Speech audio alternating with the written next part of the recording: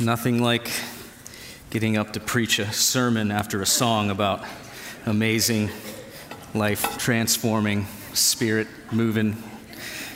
Oh, Lord, do the work. Do the work.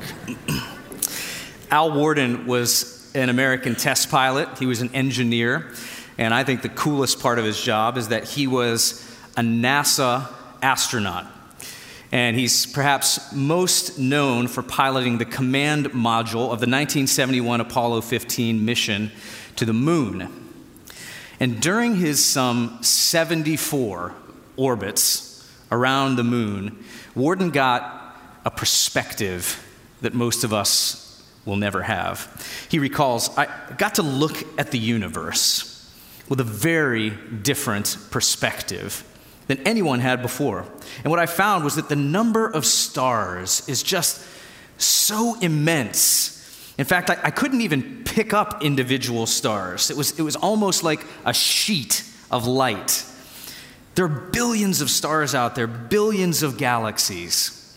He reflects, so what does that tell you about the universe?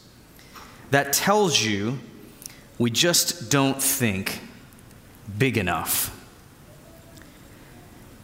Stargazing aside, I actually think that Worden's conclusion speaks to a problem, a challenge that we Christians often experience.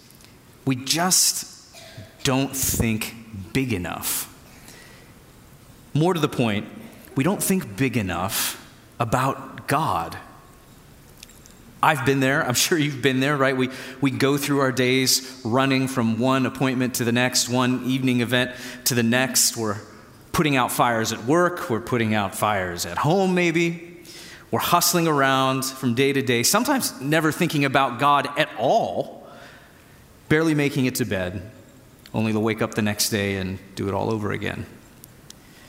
And when we do happen to find the time, our perspective about God and about his divine purposes are often short-sighted because, after all, we're living in the moment and very often for the moment and therefore failing to grasp God's bigger picture. So how do we get that? How do we get a clearer, bigger perspective about God? To quote the former astronaut, Worden, he proposes, go behind the moon sometime. Which is a nice enough suggestion for an astronaut, but the problem for most of us anyway is that we probably will not be joining Elon Musk or Jeff Bezos on any of their adventures into the final frontier anytime soon. But the good news is that we don't need to go to the moon to gain the right perspective about God or about life. We merely need to look to the sufficiency of his good word. And the passage of Scripture that we'll be studying today, I hope and pray, turns our often short-sighted perspectives about God upside down. And so with that, I'd invite you to meet me in God's Word in Psalm 90. Psalm 90. If you don't have a Bible or you're not using the Bible on your smartphone or smart device, you are welcome to use the pew Bibles in front of you. In fact, if you don't own a Bible, just take that one with you. You can find this psalm on page 496 of the pew Bibles. Psalm 90, a prayer of Moses, the man of God. Lord, you have been our dwelling place in all generations. Before the mountains were brought forth, or ever you had formed the earth and the world, from everlasting to everlasting, you are God. You return man to dust and say, return, O children of man, for 1,000 years in your sight are but as yesterday, when it is past, or as a watch in the night. You sweep them away as with a flood. They're like a dream. Like grass that is renewed in the morning. In the morning it flourishes and is renewed, and in the evening it fades and withers. For we are brought to an end by your anger, by your wrath. We are dismayed.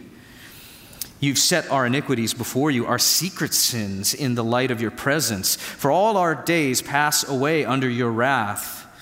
We bring our years to an end like a sigh. The years of our life are 70, or even by reason of strength 80. Yet Their span is but toil and trouble. You're soon gone, and we fly away. Who considers the power of your anger and your wrath according to the fear of you? So teach us to number our days, that we may gain a heart of wisdom. Return, O Lord, how long? Have pity on your servants. Satisfy us in the morning with your steadfast love, that we may rejoice and be glad all of our days. Make us glad for as many days as you have afflicted us, and for as many years as we've seen evil. Let your work be shown to your servants, and your glorious power to their children. Let the favor of the Lord our God be upon us, and establish the work of our hands upon us. Yes, establish the work of our hands. This is God's word. This incredible psalm is ascribed to Moses and is probably set at some point in Israel's wilderness period. It's beautifully written, as I'm sure you observed, and is just loaded with inspired truth. And I wonder if we might break it down a bit. We'll break it down into 4 simple sections for God's glory and your edification, I pray. First of all, Moses gets out of the gate and begins by pointing us to the everlasting God. Verse 1, Lord, you've been our dwelling place in all generations.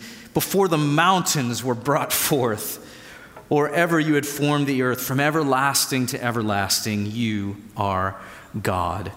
It would make sense, right, if we are trying to gain a bigger and clearer perspective on God and on the world, that we actually begin with God himself. After all, it's the way the Bible, the greatest story ever told, begins. Genesis 1:1, in the beginning, God. This is his story. Moses addresses this God as Elohim, which simply translates God of power and creation. It's a theme that runs throughout the psalm. And he recognizes what theologians call the eternality of God, his everlasting nature. And to say that God is eternal is to say that God has no beginning and no end.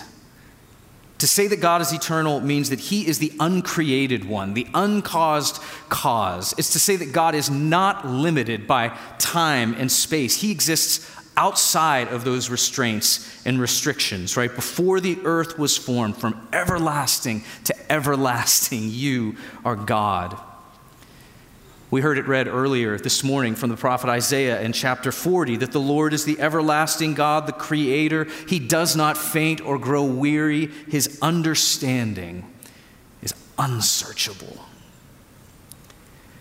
And in thinking about this aspect and attribute of God, I really do think one of the common mistakes that we can make as Christians is thinking too little of God. Not only not thinking about him enough, but the content, that we underestimate him, we undervalue him. And so passages like Isaiah 40 and Psalm 90 are in the Bible. They're in the Bible to rouse us out of this puny, wimpy, apathetic vision of God. Friends, God is everlasting. He is older than the earth. He is older than time. He is going to outlast nations and world economies. He's going to outlast all of my problems and all of your problems. And that idea, just think about how that change in perspective might affect how you approach your days. To know that God has always been and evermore shall be. And there's a lot of things that we hope will last forever. But the truth is they are not as resilient as we hope that they would be, whether that's our physical health, a stable economy, healthy relationships, a predictable, amenable political atmosphere and dialogue. But if we hope in the everlasting God, we hope in something, in someone who is more resilient, more enduring, and more powerful than any of those things ever will be. Moses cleverly couples this eternality, transcendent eternality of God with his identification of God as the dwelling place of his people from verse 1. And in that sense, the stakes go up even more, because here we've got this transcendent, everlasting God who sees it pleasing to actually be the shelter and the dwelling place of a particular people. Now that is the right perspective about who God is. So, as we consider God, the eternal, everlasting God, we are brought to a place that John Calvin recognized hundreds of years before we met here this morning, when he said it's evident that man never arrives at true self-knowledge before he has looked into the face of God and then comes away to look at himself. And that is exactly the direction that Psalm 90 takes us, into this second section dealing with the finitude and the frailty of human beings. Every one of us in this room, men and women, boys and girls, are both finite and frail. Verse 3 recognizes that we're returned to dust. Verse 4 sets against time 1,000 years in your sight are but as yesterday. You sweep these days away like a flood, like a dream, like grass renewed in the morning. In the morning it flourishes, and in the evening it fades. And this is really the great contrast of Psalm 90. The author is contrasting in stark words and vivid imagery the eternality of God and the finitude of human beings. And this means a lot of things for us. First of all, it means that we are not going to live forever, at least not in the form that we exist today. We will, all of us, be returned to the dust. Verse 3. This reference is most certainly informed by the early Genesis narrative, where man is both created from, formed out of the dust, and then returned to it. Verse 4 just escalates this contrast between God and man by speaking to the element of time. For 1,000 years, if you could imagine, in your sight are but as yesterday.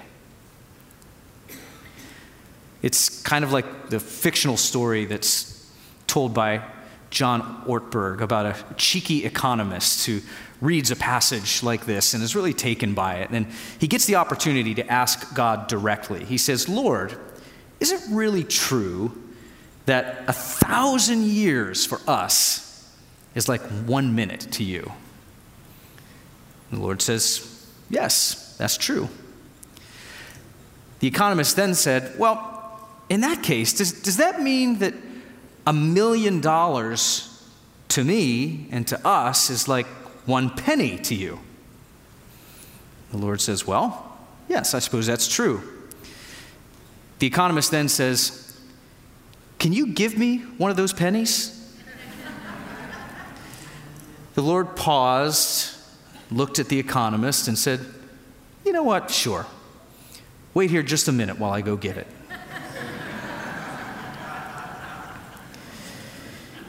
It's interesting, as much as we might try, as much as we might hope, as badly as we might want to stretch the hours into days, the days into years, the years into centuries, we just can't do it. In fact, time seems to slip away quicker and quicker every year. I celebrated a birthday earlier this week, and I'm sure you can attest to this fact that the older you get, the more and more it seems like time is just slipping through our empty hands. Verses 5 and 6 just press the point further by leveraging some beautiful figurative language that's loaded with meaning. You sweep them away as with a flood. I'm sure we've all seen, if we've not seen in person, the devastating images of floods that carry large debris, vehicles, and even homes away like toys in our children's bathtubs. Our years, he also says, are like a dream, come and gone in a moment. They're like grass, verse 6.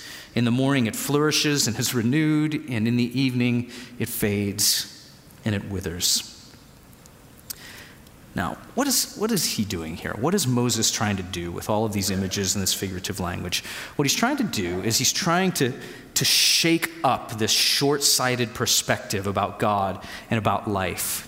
He's calling us to a disposition of honesty about who God is in contrast to who we are, and he's calling us to a posture of humility. We are not as in control of our worlds as we think. We are not as invulnerable as we think. And in the end, the stark reality is that death will come for us all. And with that, the heaviness of this psalm starts to settle. And if we keep reading, it presses even further. I wonder if you picked up a very simple word that introduced verses 3 and verse 5. You might look at it again. He says, "You return man to dust," verse 3. Verse 5, "You sweep them away." In other words, it's the everlasting God who is the one taking the action here. It's not simply that we are in our nature frail and finite. That's true, but Psalm 90 isn't just teaching us what life is like. It's not just reporting the facts. It's teaching us why. Why is life so fleeting and frail and vain at points? Why do we die?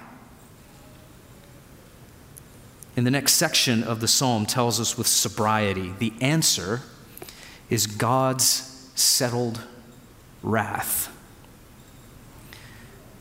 We experience the frailty of life and the certainty of death because of God's intense, settled wrath.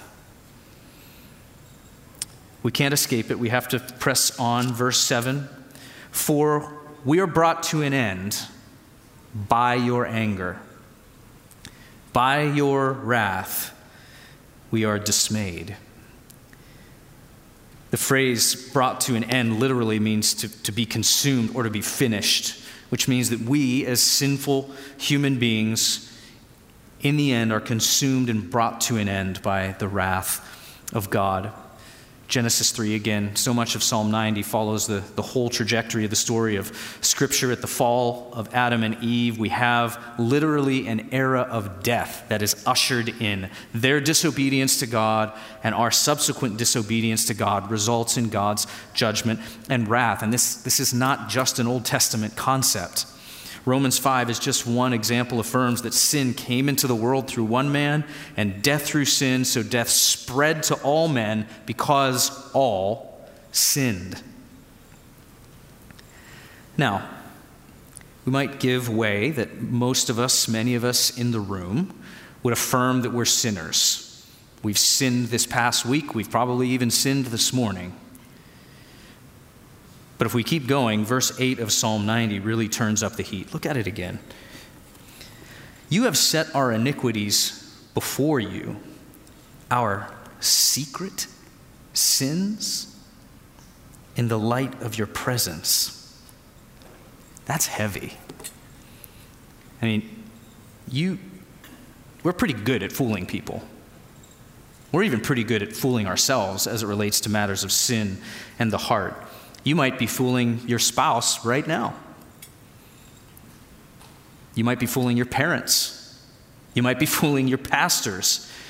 But there is absolutely no posing, no front, nothing secret to the all-knowing, all-seeing, everlasting God of the universe. Everything.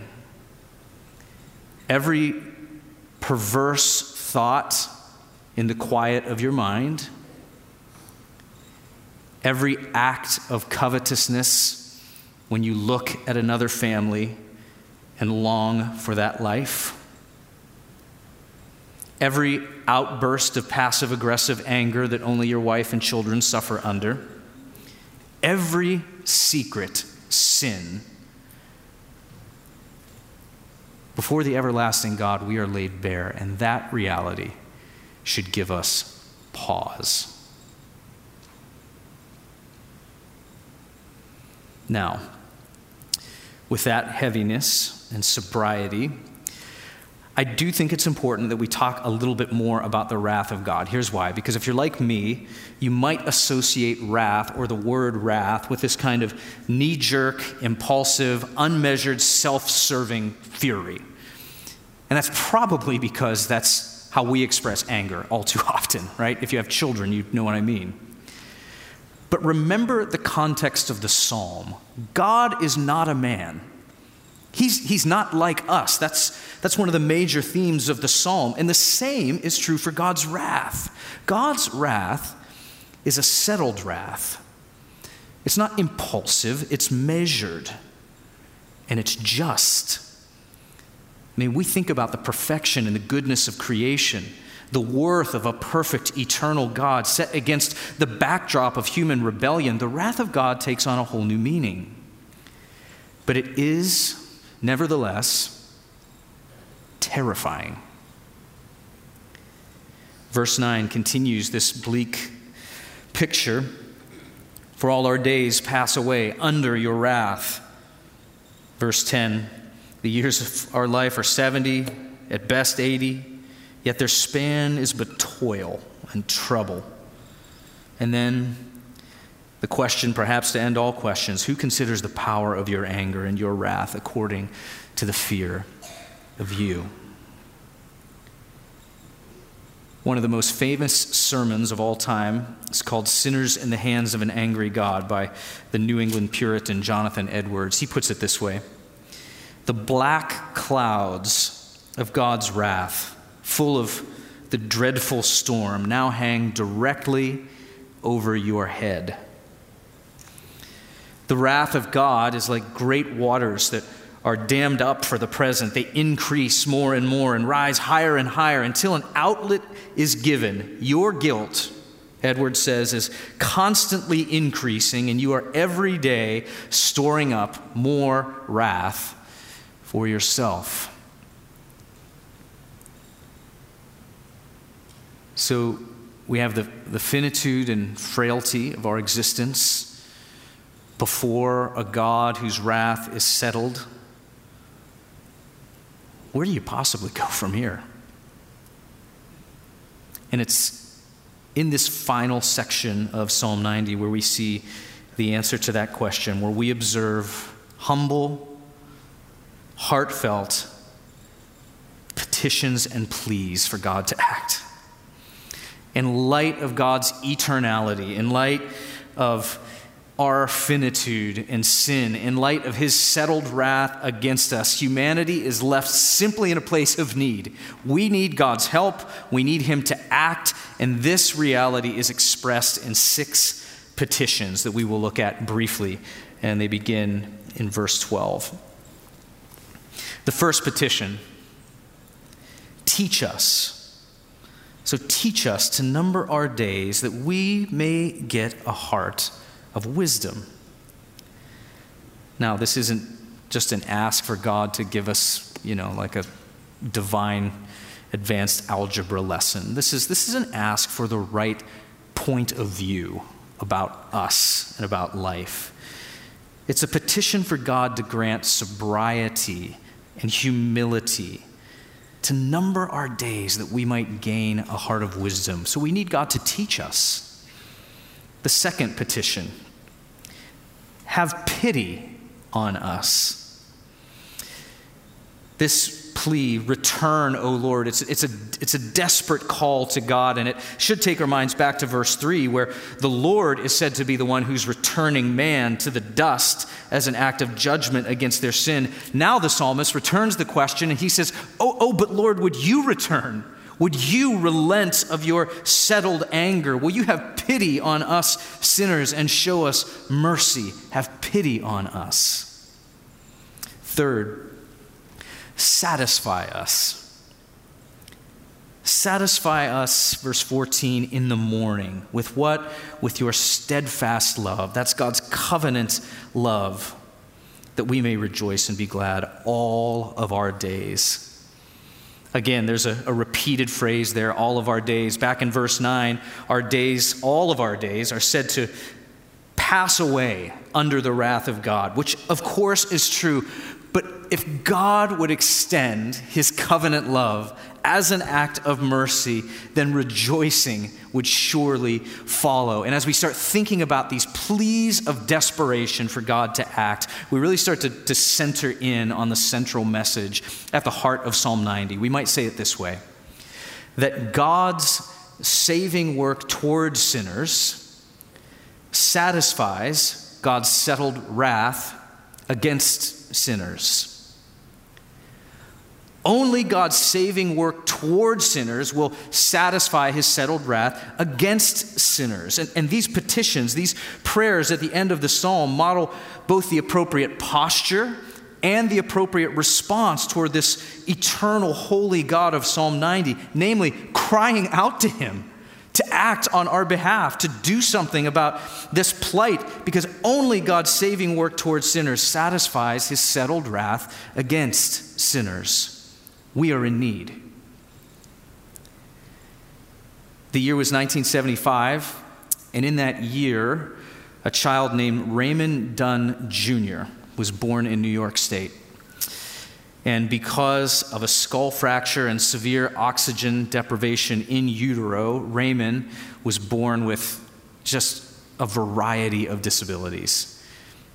On top of that, he had severe food allergies, so much so that it limited him to be able to consume only one food, a meat-based formula that was produced by Gerber Foods. Unfortunately, 10 years later, and unbeknownst to the company, in 1985, Gerber stopped producing the formula. So Carol, Raymond's mom, did, I think, what any mom would do and began buying up as much of this formula as she could possibly find. She stocked it, she stored it, gave it to her son, but unfortunately, a couple years later, they, as you might expect, they ran out.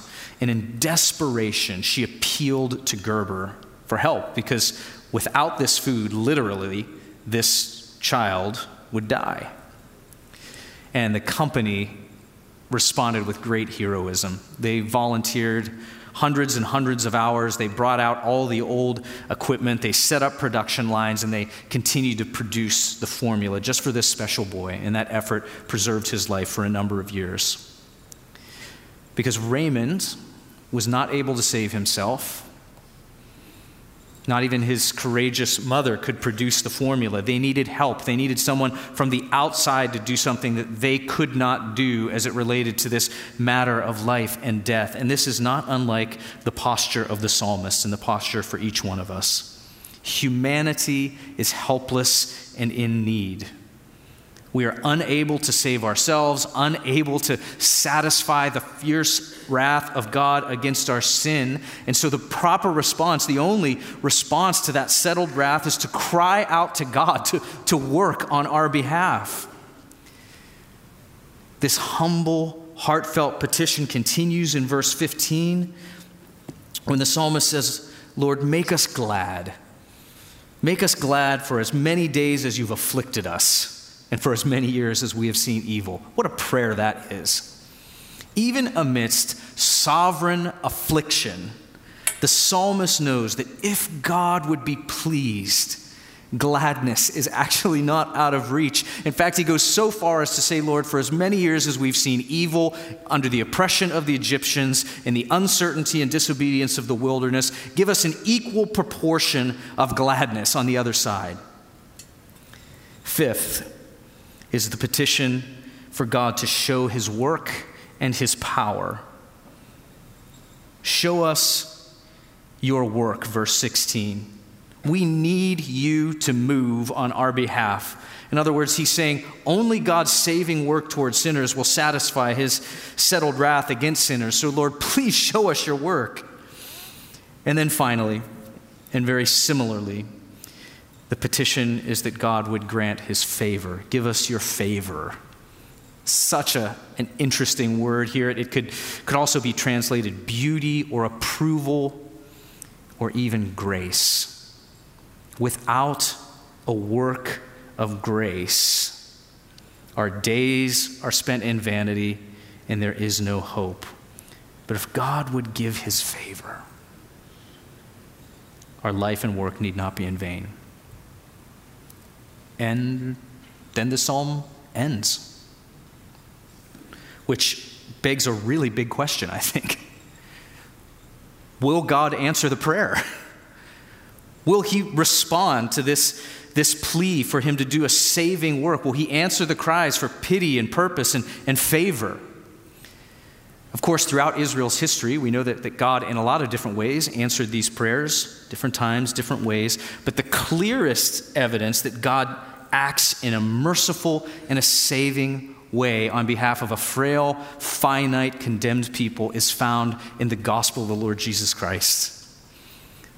Romans 5 tells us that while we were still weak at the right time, Christ died for the ungodly. God shows his love for us, and that while we were still sinners, Christ died for us. Since therefore we've been justified by his blood, much more shall we be saved by him, here it is, from the wrath of God. For because of one man's trespass, namely Adam, death reigned through that one man. How much more will those who receive the abundance of grace reign in life through the one man, Christ Jesus? Dear ones, the gospel is God's ultimate and final answer to the petitions of Psalm 90. Because it's the gospel that makes our hearts the very dwelling place of God. It's the gospel that opens up our eyes to the wonder of God's eternality. It's the gospel that most clearly demonstrates God's covenant love for his people. And it's the gospel that overwhelms us with this sense of compassion and buoyant joy. It's the gospel that gives our lives and our days and our work purpose. And it's in the gospel that we see how God's settled wrath is satisfied by his saving work. How? Because in the gospel, may we wrap our minds around this, the eternal Son of God, the uncreated one, co-equal in the eternal essence of the Father and the Son, the eternal Son of God condescended heaven for earth and took on the full measure of human frailty. That is amazing. He lived a perfect life, and on the cross, Jesus Christ took the full measure of the weight of God's wrath laid out in Psalm 90 upon himself. And in his resurrection, God shows that sacrifice was indeed sufficient to satisfy his wrath on behalf of my sin and your sin and the sin of every human person. So when we put our faith in Jesus and his saving work, we can escape out from under the wrath of God. Death will not have the final word because Jesus offers a better one. And so if you're here this morning and you've not yet put your faith in Jesus for the forgiveness of your sins, maybe you've been kicking the idea around, maybe you've been in the pews for years, I would plead with you, consider Christ this morning. Consider him. And consider the sober reality that if Psalm 90 is true, that apart from Christ, you sit even now under the wrath of God. And understand the good news of the gospel, that God in Christ has provided everything you need to escape that judgment. So embrace that saving work today. And for those of us who are in the beloved, we've already talked about so many ways that this passage can speak to us in our day-to-day lives, but I wonder if we might look to Jesus afresh, that we might humble ourselves under the majesty of God's eternality, learning to number our days to gain a heart of wisdom. May we continue in our work unto the Lord, which the scriptures tell us, because of God's grace to us, are not in vain. We don't labor in vain. May we grow in a sense of contentment and joy because God has extended his steadfast love, his covenant love for us. And may we continue to persevere in faith, knowing that God's saving work towards sinners has indeed, in the Lord Jesus Christ and his atoning work, satisfied his settled wrath against sinners. Amen and amen. Let's pray. Father, we stand today as recipients of your saving work, and apart from that, Lord, we know that our lives would be swept away as in a flood. We know that we would labor and toil in complete vanity. But because you have extended your steadfast love to us, because you have relented in your anger, because you have poured that wrath out upon the Lord Jesus Christ, we can stand as a people who are your dwelling place. May we rejoice at that in all your kindness. In Jesus' name, amen.